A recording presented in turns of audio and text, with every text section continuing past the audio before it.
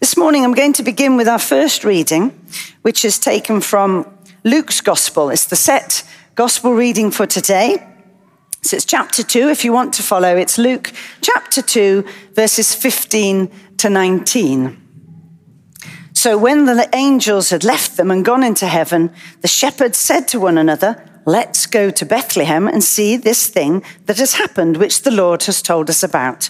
So they hurried off and found Mary and Joseph and the baby who was lying in the manger. When they had seen him, they spread the word concerning what had been told them about this child. And all who heard it were amazed at what the shepherds said to them. But Mary treasured up all these things and pondered them in her heart. This is the word of the Lord. Thanks be to God. And I'm focusing on that last verse there. But Mary treasured all these things and pondered them in her heart. That doesn't mean she just was a bit sentimental and thought, oh, that was amazing. Or that was quite something. I wonder what that was all about. It means she took it deep into herself. She kept it inside and she held it there. They say in the Greek that the word means not that sentimental remembering, but much more a savoring or keeping something alive. She wasn't going to neglect it. She wasn't going to forget it. It stayed deep in her heart. And as we know, as the years went by, she began to see what it really meant. From the moment that Angel Gabriel came to her and said, "You're going to have a baby," and she wasn't married. From the moment that baby had been born and the shepherds came and the angels were glorifying God.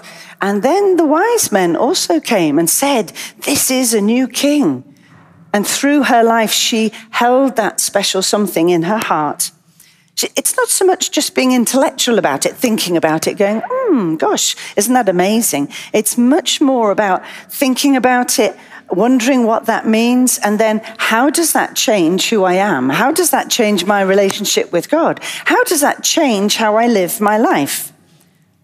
It's about being able to savor and keep it. We've had lots of things to eat over Christmas, I'm sure, and some of them, I think chocolate's the best. Do you think chocolate's the best? Yeah, turkey comes a close second, but sometimes chocolate stays forever in your mouth and you can just taste it, can't you? Well, God gave Mary a word and said all that this was going to happen, and she savored it, she kept it, she held it there. It says in Psalm 119, verse 11, "I have hidden your word in my heart." That's the psalmist talking to God. And that word that Mary had, she held in her heart. She nurtured it. But I believe we each have a word from God. That over this Christmas season, you might have heard God say something to you. Perhaps you didn't realize that Jesus came to die for the whole world. Perhaps you didn't know that this baby Jesus in the crib becomes the man Jesus on the cross, who died for our sins, and that he loves you. And that would be an amazing word for you to have today. Perhaps it's a very specific word that's just for you. Before Christmas, in the season running up to Christmas, I was really aware of inviting Jesus to be born again into my heart, like as though I was Mary carrying a baby. That Jesus wanted to come alive and live in me. And the amount of carols that talk about that, "Yea, Lord, we greet thee, born this happy morning," talks about him coming, live with us, abide with us.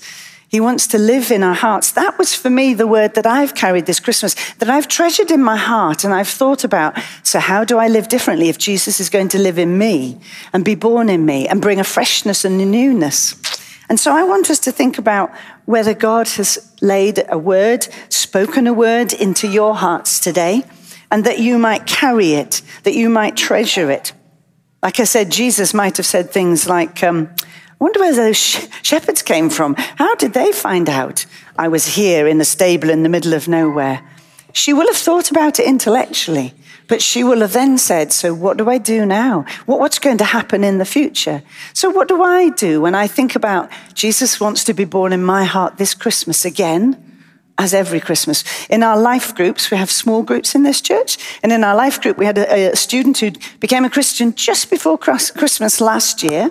And this year, Everything's fallen into place for her. She understands the story of both the nativity, but also when we get to the resurrection. And it all meant so much more to her, the significance, the reason for this season.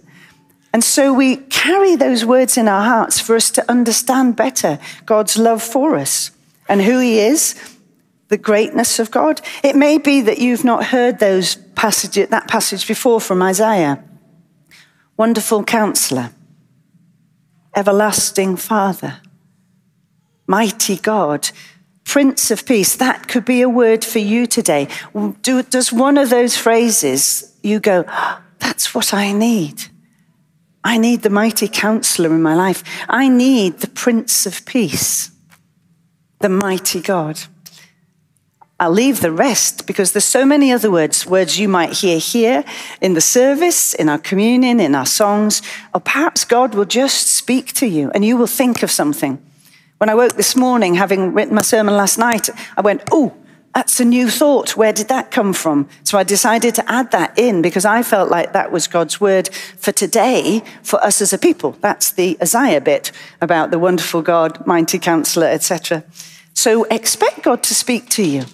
It may be verses from a Bible. It may be a prophetic word that somebody's given to you. You may have had it for a while and you're wondering and thinking, wonder when that's going to come to pass. Don't just put it to one side. Pray into it. Live with it. Ask each day, God, is today the day you're going to show me what that means? We had a Christmas cafe with a prayer tent, and people were given a bauble if you came over Christmas that had a word on it, a prophetic word about Jesus, the light of the world this Christmas. And people took those with them as a word for them for this Christmas season. So expect God to speak to you. Don't just think I'm going to talk to you. Allow God's Holy Spirit to speak to you today and for you to treasure that in your heart and for you to let that live in you and grow in you, a bit like the baby that grew in Mary, and then be birthed in you and to impact not just you and your life, but the lives of the people you meet, the people you work with, the people you live with, so that whatever God gives to us, often we are to give away, as Mary had to do. Because you remember, it wasn't all over with once he was born. They then went to Egypt. And we will come to the wise men, I promise.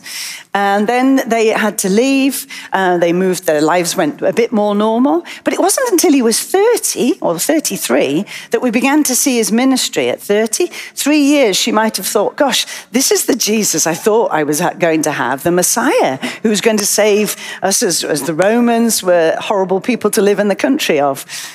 And then it all goes wrong. Jesus dies on the cross. And Mary must have at that moment thought, I got it wrong. This baby that I had, this man that's now died, I mustn't have heard right. And sometimes we are tested by being faithful to what we think God said to us. But God's word is always true and will never, he gives it out, he sends it out, it never comes back empty and void and useless. And so on the third day, he rises again. And then Mary goes, now, this might be the Jesus, the Messiah. But even then, the rest of her life, for however long she lived, she will have watched how the church grew and how they had a new relationship with Jesus.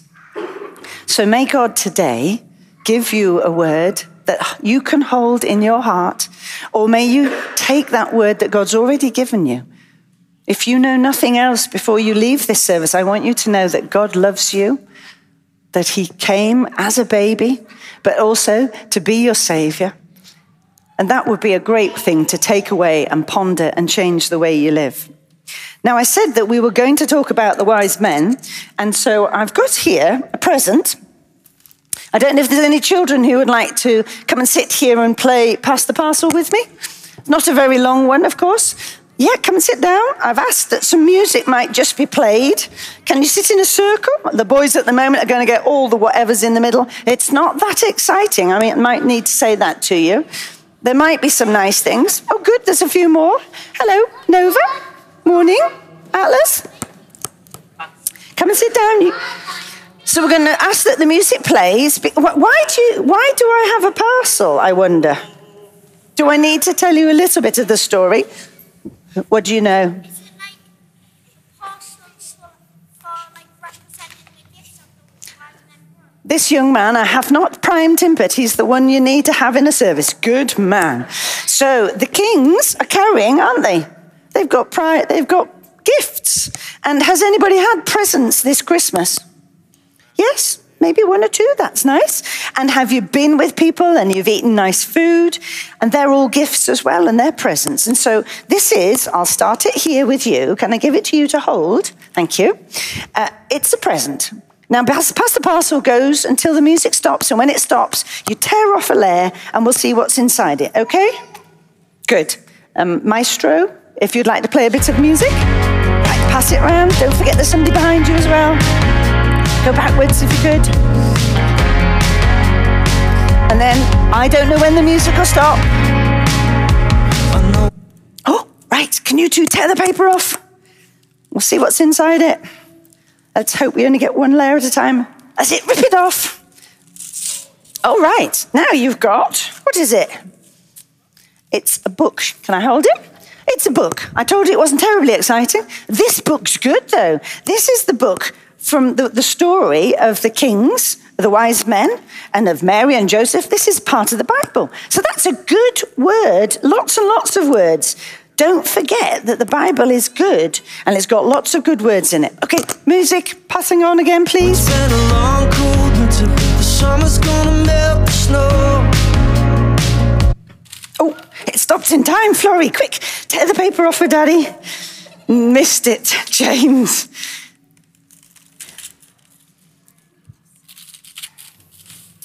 Oh, what's that? Do you know what it is? I'm going to make it hard for you.